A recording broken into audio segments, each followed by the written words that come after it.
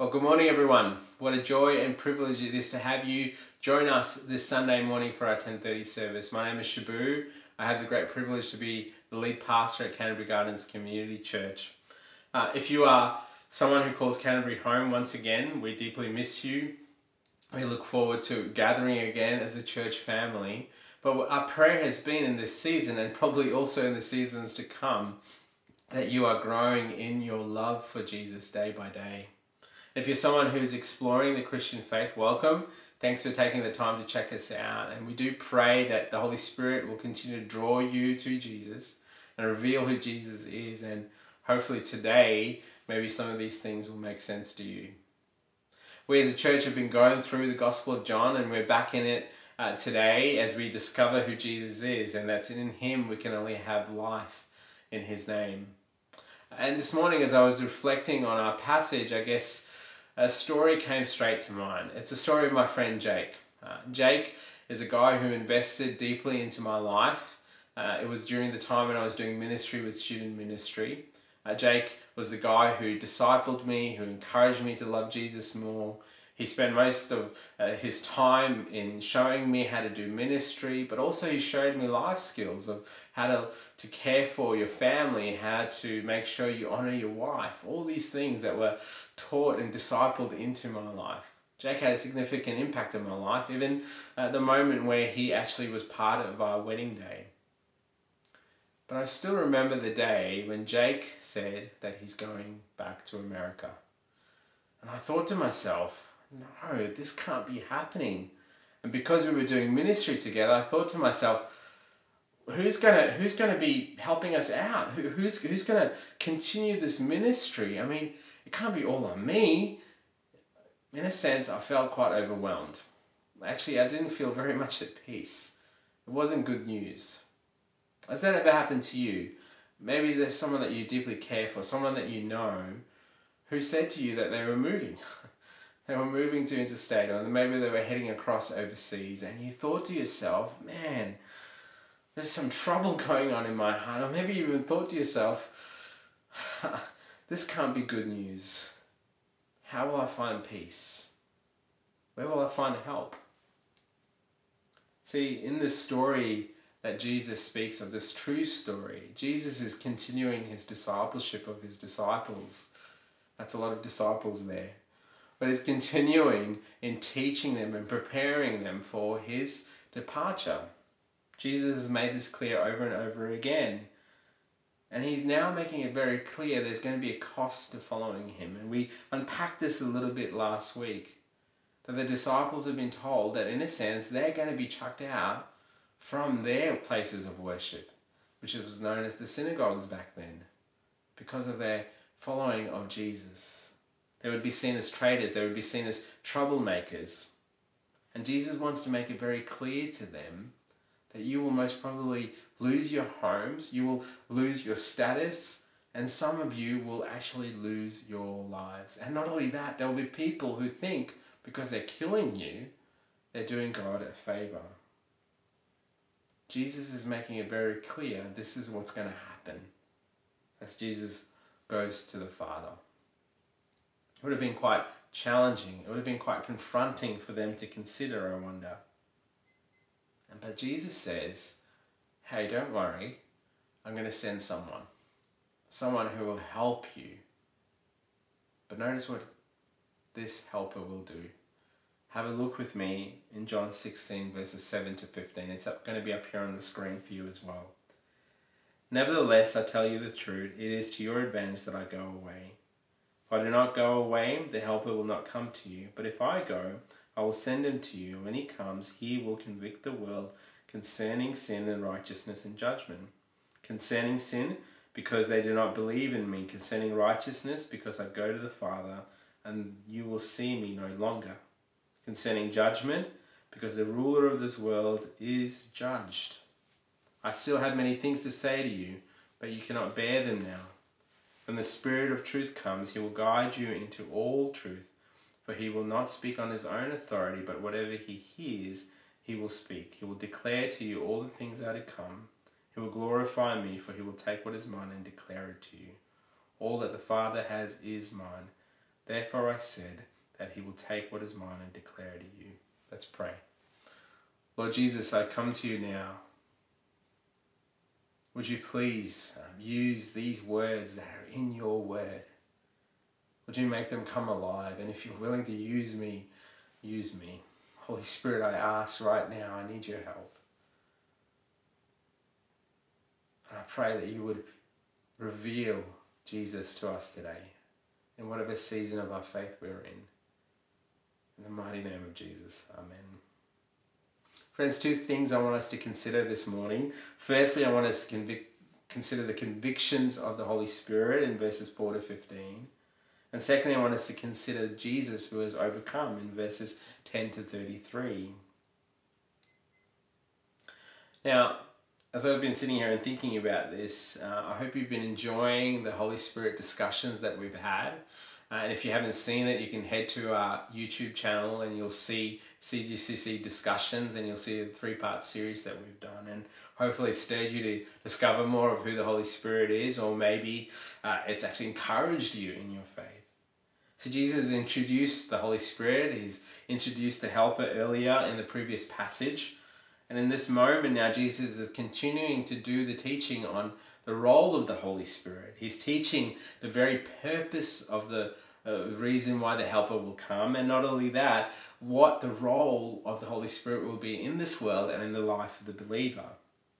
In the verses 4 to 15, he speaks about the Holy Spirit again using the word that we've already heard called helper.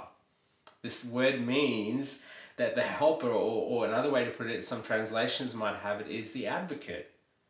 This is someone who comes alongside somebody. This one who pleads the case of another. Actually, in this context, what Jesus is trying to declare is the Holy Spirit is the one who will empower the believer of Jesus after Jesus' resurrection to empower them, but also to grow in them a deeper knowledge of the truth of the gospel. And then enable them to do what? To live in this world. Actually, the way this language has been set up is to deal with the trials and the persecutions that they will face. This is what's wrapped up in this whole language of the Holy Spirit described as the helper. And not only that, the Holy Spirit has a role. He has a purpose for coming into this world. And this is the main focus, that he will convict the world. And this is what it will look like. In verses 8 to 14, he will convict the world regarding sin. He will convict the world regarding righteousness. He will convict the world regarding judgment. What Jesus is trying to get at, he's reminding the disciples that the work of the Holy Spirit is to convict the world that the rejection of God, that's the rejection of the Messiah, is sin. That rejecting Jesus as the Son of God is sin, because it is a posture of arrogance and defiance. I mean, the Gospel of John actually unpacks this for us. It's up here on the screen again in John 3. It says, "Whoever believes in him is not condemned, but whoever does not believe is condemned already, because he has not believed in the name of the only Son of God. And this is the judgment. The light has come into the world, and people love the darkness rather than the light, because their works were evil. For everyone who does wicked things hates the light, and does not come to the light, lest his works should be exposed. But whoever does what is true comes to the light, so that it may be clearly seen that his works have been carried out in God." See, Jesus has already been unpacking this. The Gospel of John has been unpacking this. And in this moment, what we've been told is Jesus is saying the rejection of Jesus as the light is sin. And the Holy Spirit will convict the world of this. He's also reminding the disciples then and for us today that the work of the Holy Spirit is to convict to the world that their view of righteousness is completely wrong and upside down. What do I mean by that? See, the language of saying convicting them of their righteousness, it's not to say they've got it together. No, it's to actually convict them, to make them realize they have an empty righteousness. I don't know if you've ever met friends who say things like this to you, who don't know Jesus. I'm fine. I'm not such a bad person, am I? Well, the role of the Holy Spirit is to convict the world, to say, hey, your righteousness does not stand anywhere close to the righteousness of a holy God. And so you are guilty. And the only way that you can come to a holy God who is righteous is through someone who is already righteous. That is Jesus Christ. And that the world can't create its own kinds of standards of righteousness. And the world does, doesn't it? And here what Jesus wants to say is the Holy Spirit's role is to convict the world of its righteousness, that it is totally wrong. And then Jesus wants to continue this teaching and wants to say to the disciples then and to us, the role of the Holy Spirit is to convict the world of the judgment that is there under. What do I mean by that? What Jesus wants to say is there's two kinds of judgment going on. In that, the judgment here is, firstly, that the world has rejected the Messiah. Then, and the world is continuing to reject Jesus as the Messiah. And that rejection means they have brought judgment. The world has brought judgment on itself. And the Holy Spirit is going to convict the world of that. But not only that, there's another judgment. The judgment on Satan, the evil one, the one who has always been against God, the one who has always been against Jesus. And Jesus is saying, well, guess what? Satan stands in judgment. It's a beautiful assurance for those of us who know Jesus. So Jesus is unpacking for the disciples then and for us today that the Holy Spirit will convict and reveal to the hearts that have rejected Jesus that they are under judgment. And you might be sitting here thinking, well, Shabu, are you sure about it? Isn't evil sort of doing whatever they want? Yes. Evil continues to be active. But it's a reminder to us that the Holy Spirit who convicts and brings judgment is also the promise of what is to come. That there is a day coming, they all will be judged. And right now the Holy Spirit is convicting people of this judgment. The day will come. It's a picture of a sure assurance and certainty. And for the disciples then, this would have been words of comfort. They probably didn't understand it at the time, not till after Jesus' resurrection. But it should be a comfort to us. Evil has its day. Because Jesus is risen. And Jesus says, the Spirit of God, the Holy Spirit will come and convict the world. Now, we need to ask the question, why is Jesus saying this to his disciples? Friends, it's a wonderful reminder, I think specifically for the disciples of the time. Jesus is saying, hey, my mission will continue. My mission will continue past my death, past my resurrection, past me going to the Father. The Holy Spirit will be the one who will continue this mission. And those words are meant to bring comfort to the disciples. It's wonderful assurance. If you can just imagine, they're sitting there thinking, you're the rabbi, you're going to go, you're not going to be around, who's going to help us? How are we going to do this job? And Jesus is saying, hey, the Holy Spirit, he will help. He's the one who will help you, disciples, to do the continuing work of Christ. He's saying to the disciples then as well, I think, to remind them of the very purpose of the Holy Spirit. That is, to guide the believer in truth. Do you see that in those verses? Meaning that the Christian life ultimately will always, constantly need to be dependent on the Holy Spirit. And the Spirit's ongoing work in the follower of Jesus. And there's a guy called J.I. Packer, who was a man who's passed away now, a great theologian, loved his teaching, and he put it this way: the Christian life in all its aspects, intellectual and ethical and devotional and relational, upsurging in worship and outgoing in witness, is supernatural. Only the Spirit can initiate and sustain it. So apart from him, not only will there be no lively believers and no lively congregations, there will be no believers, no congregations at all. Did you see that up there on the screen? See, the Holy Spirit is there to empower the believer. We are dependent on him. But the Holy Spirit's goal is actually ultimately glorify Jesus.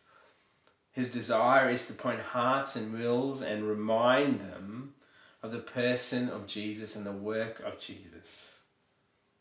Up here on the screen you'll see a guy called Bruce Ware, another theologian, and he writes this: though the Holy Spirit is God, equal in essence to the Father and Son, yet his role is constantly to defer honour, to seek to bring about the glory of another.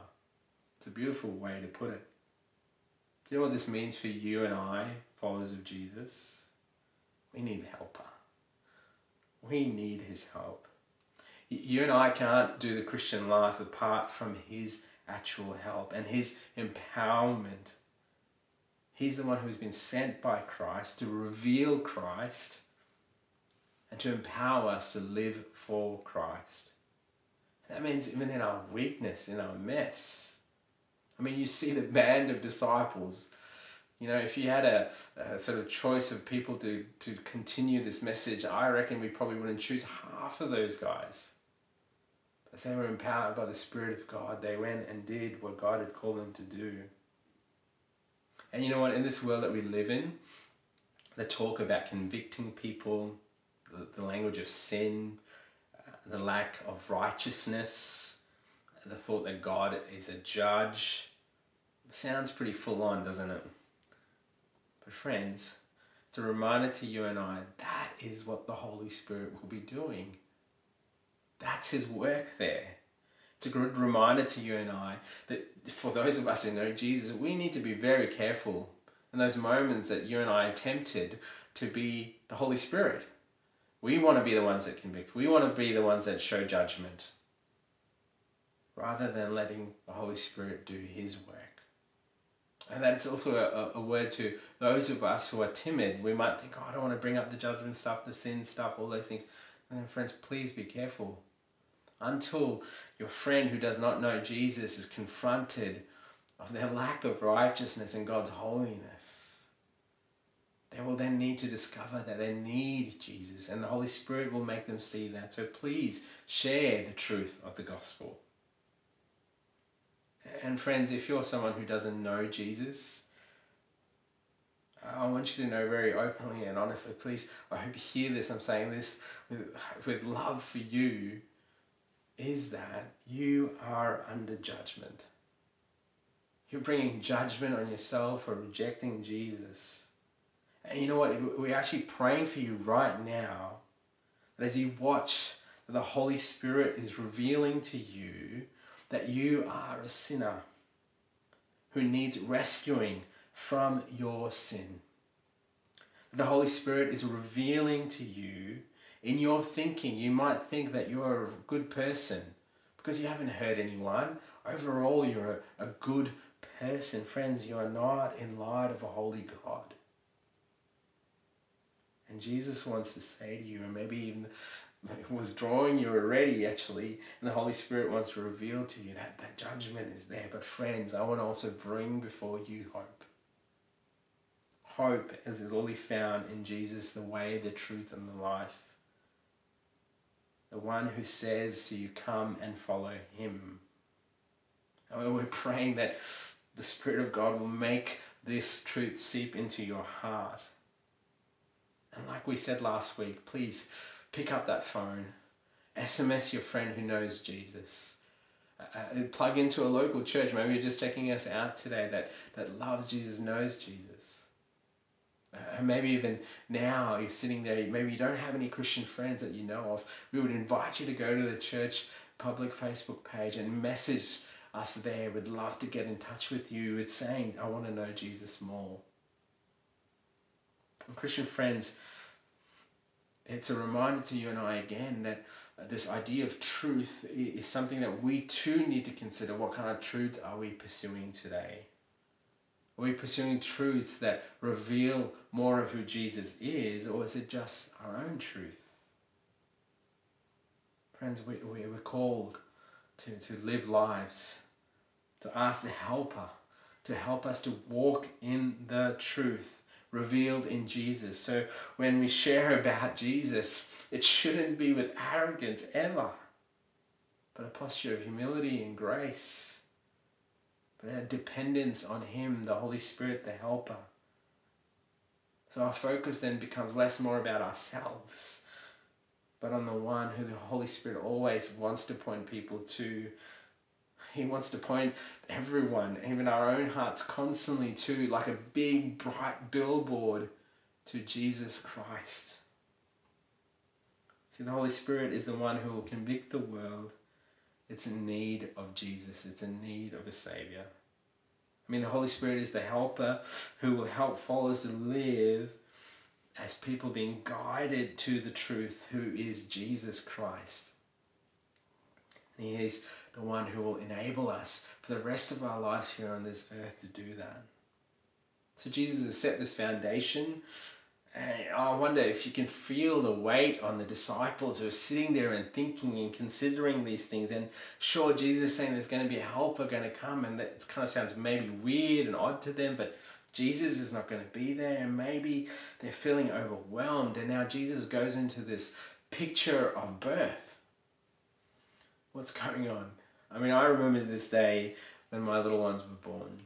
I remember I've got images imprinted into my head. And I've got to be honest with you, some of those images are not beautiful images. All those romantic movies, they're lying to you, friends. But by the way, I'm not trying to... Anyway, I'll just keep going. I also remember those moments when my wife would just say things to me, things like, shh, just hold my hand. I remember seeing tears. I remember hearing the nurse coming into the room and saying to me, tell your wife to be quiet, she's being too loud. I also remember her saying, I'll never do this again. I remember seeing that moment as well, when my wife held our little one against her chest. I remember the tears of joy and relief.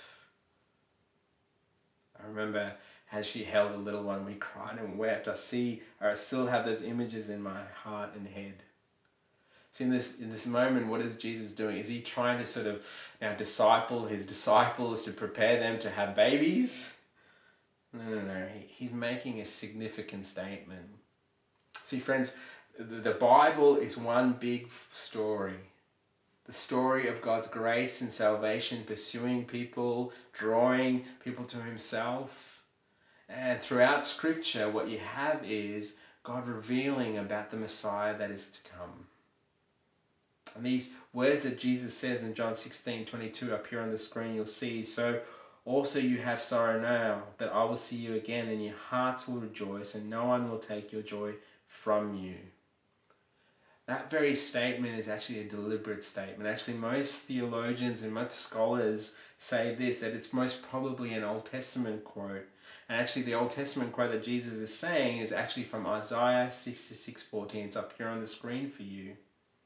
You shall see, and your heart shall rejoice. Your bones shall flourish like the grass. The band of the Lord shall be known to His servants, and He'll show His indignation against His enemies. Jesus says in this moment, He changes you will see to I will see you. What's Jesus doing now? He's now turning this about this passage. He's saying, here, I'm the one who will see you. It's a testimony of Jesus saying that, hey, I'll be gone. Yes, I will die, but I'll be raised again. And guess what? I will reinitiate my relationship with you. I mean, what's the point of all of this? Friends, I think Jesus is saying, guys, this is something the Father and I have planned. This is God's salvation plan. Jesus is saying, don't worry, don't be sorrowful. This is what the Father has planned. And He's saying to them, I will be returning. These words are there for comfort for the disciples who probably didn't fully understand and didn't fully get it till after they received the Holy Spirit. And in some sense, they even say they understand. You see that in verse 22, but you know very clearly they don't. And Jesus picks that up, I think. And Jesus actually says, hey guys, you don't understand. And you know what? If they did understand, if they fully got this then, they wouldn't have deserted Him. And that's what Jesus says. You guys will leave me. You will actually abandon me. And Jesus says, but you know what? He's not abandoned. He's not alone. It's a perfect picture of who Jesus is, that he's the obedient Son, the one who knew what his mission was and willingly went to the cross in the full knowledge of his death, but also the full knowledge of his resurrection, and knowing that this is the early beginning of God's salvation plan to the world. This is God's plan. That's something he's always had, even before the foundations of the earth. It's a reminder that this world needs this good news. Friends, what's the point of all of this? Well, actually, Jesus tells us what the point is. Did you see that? Have a look with me in John 16:33. It's up here on the screen. It says, I have said these things to you, that in me you have peace. In the world you will have tribulation, but take heart, I have overcome the world. I mean, the whole purpose. What's the whole purpose of this? Is Jesus sort of trying to create some deep theological understanding of salvation, how God has planned it? No, friends, it is actually a very caring thing for Jesus to do. He's wanting to encourage them to have peace. And friends, this language of peace is not world peace or peace between someone who's you've hurt or you're angry with. No, this peace is the tranquil kind of peace that a follower of Jesus has because they have salvation.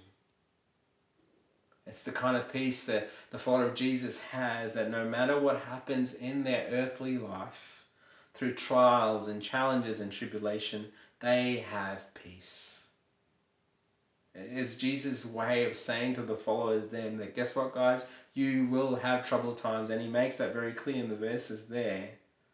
But in those troubled times, the helper will come. He will help you. He will lead you into this truth, this ultimate truth that Jesus has given you eternal life.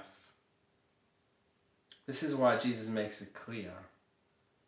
The world that we live in, and this is not an option, friends. We can't tap out of this if you're a follower of Jesus. You and I will have trouble. You and I will have suffering. And I don't know about you, when you read these kind of verses, it really depends what angle you take. Some of us will come across these verses and go, oh yeah, that's nice. Some of us might say, hey, peace? Really? I wish you knew what was going on in my life. Some of us might say, oh no, please, I don't want trouble and suffering. Some of us might say, whatever it might be.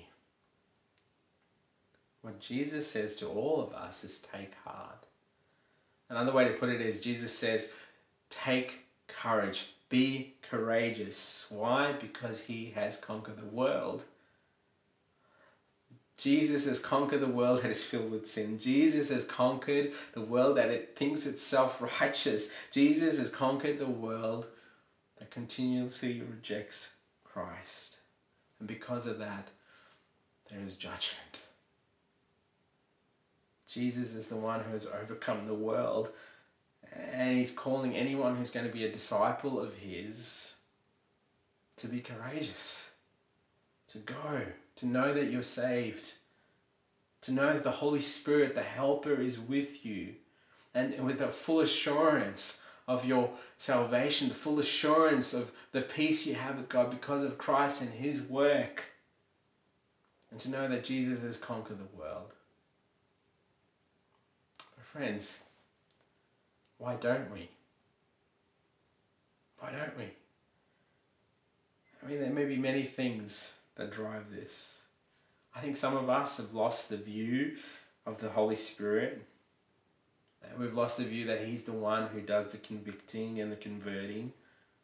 Maybe there's part of us that want to try to do it in our own effort. Maybe for us, the thing we need to do is maybe step back in the process of sharing, in the process of loving, in the process of sharing the good news of Jesus. We say, Holy Spirit, please help me. Please, you do the convicting.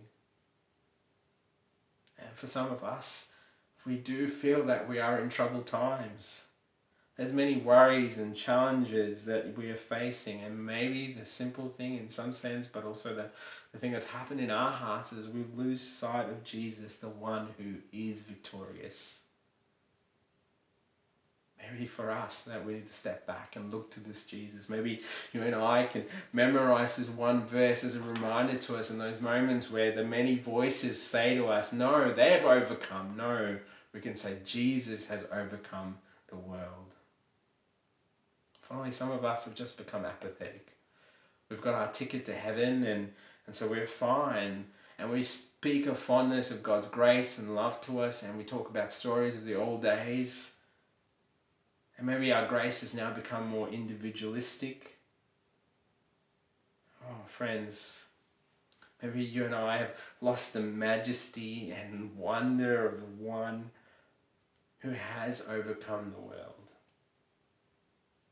Maybe the call to you and I is, friends, you and I need to be reminded that Jesus' victory was not done through sort of religious wisdom.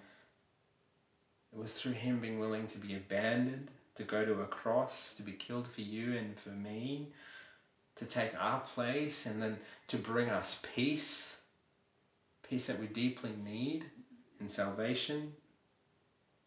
And this is the motivation for us to be disciples. And so for those of us who have become apathetic for various reasons, maybe the call is to wake up. Wake up, Christ has forgiven you. Maybe you and I need to cry out to the Holy Spirit to help us to capture that again afresh. And friends, if you're someone who's exploring the Christian faith, I want to make this very clear again to you. The Christian faith is exclusive. It will cost you to follow him. I mean, for the disciples then, it cost them their homes, their livelihoods, and even for their own lives. And actually that's true for many other Christians around the world. But you know what? That peace you're seeking in other things will never fulfill you. Only Jesus brings to true peace. So we would invite you to come to him. And Canterbury Gardens, may we be a church that partners with the great helper to do the work of Jesus till either he calls us home or till he returns. So this week, as you head into this week, ask the Holy Spirit to not only convict you, but to convict the people around you that you have interaction with.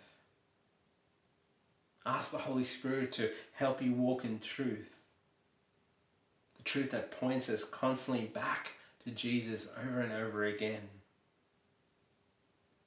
And many of us are facing the realities of fear and anxiety and worry, and there may be legitimate things that are going on in your life. But friend, if that is you, guess what? That's the reality of the world that we live in, isn't it? Because this world is broken. Take heart. Jesus has given you eternal life. Jesus has given you eternal peace. And he's conquered the world. He's conquered sin. He's conquered death. He's conquered the devil. So keep resting in him. Let me pray. Lord Jesus, I thank you for this time together as a church family. I pray and I ask that whoever you've spoken to through your word, that you would help us to apply these things. Holy Spirit, as our helper, would you enable us? Oh, Jesus, we thank you. We thank you for who you are. Thank you for being gracious to send the helper. Thank you for being the one who's conquered the world, who's conquered sin, who's conquered death, who's conquered the devil. And we yearn for your return, where it'll all be done. Until that day, for those of us who know you, help us to live as faithful disciples in this world. For those of us who don't know you, stir our hearts to explore more. In your mighty name we pray. Amen. God bless, church family. See you soon.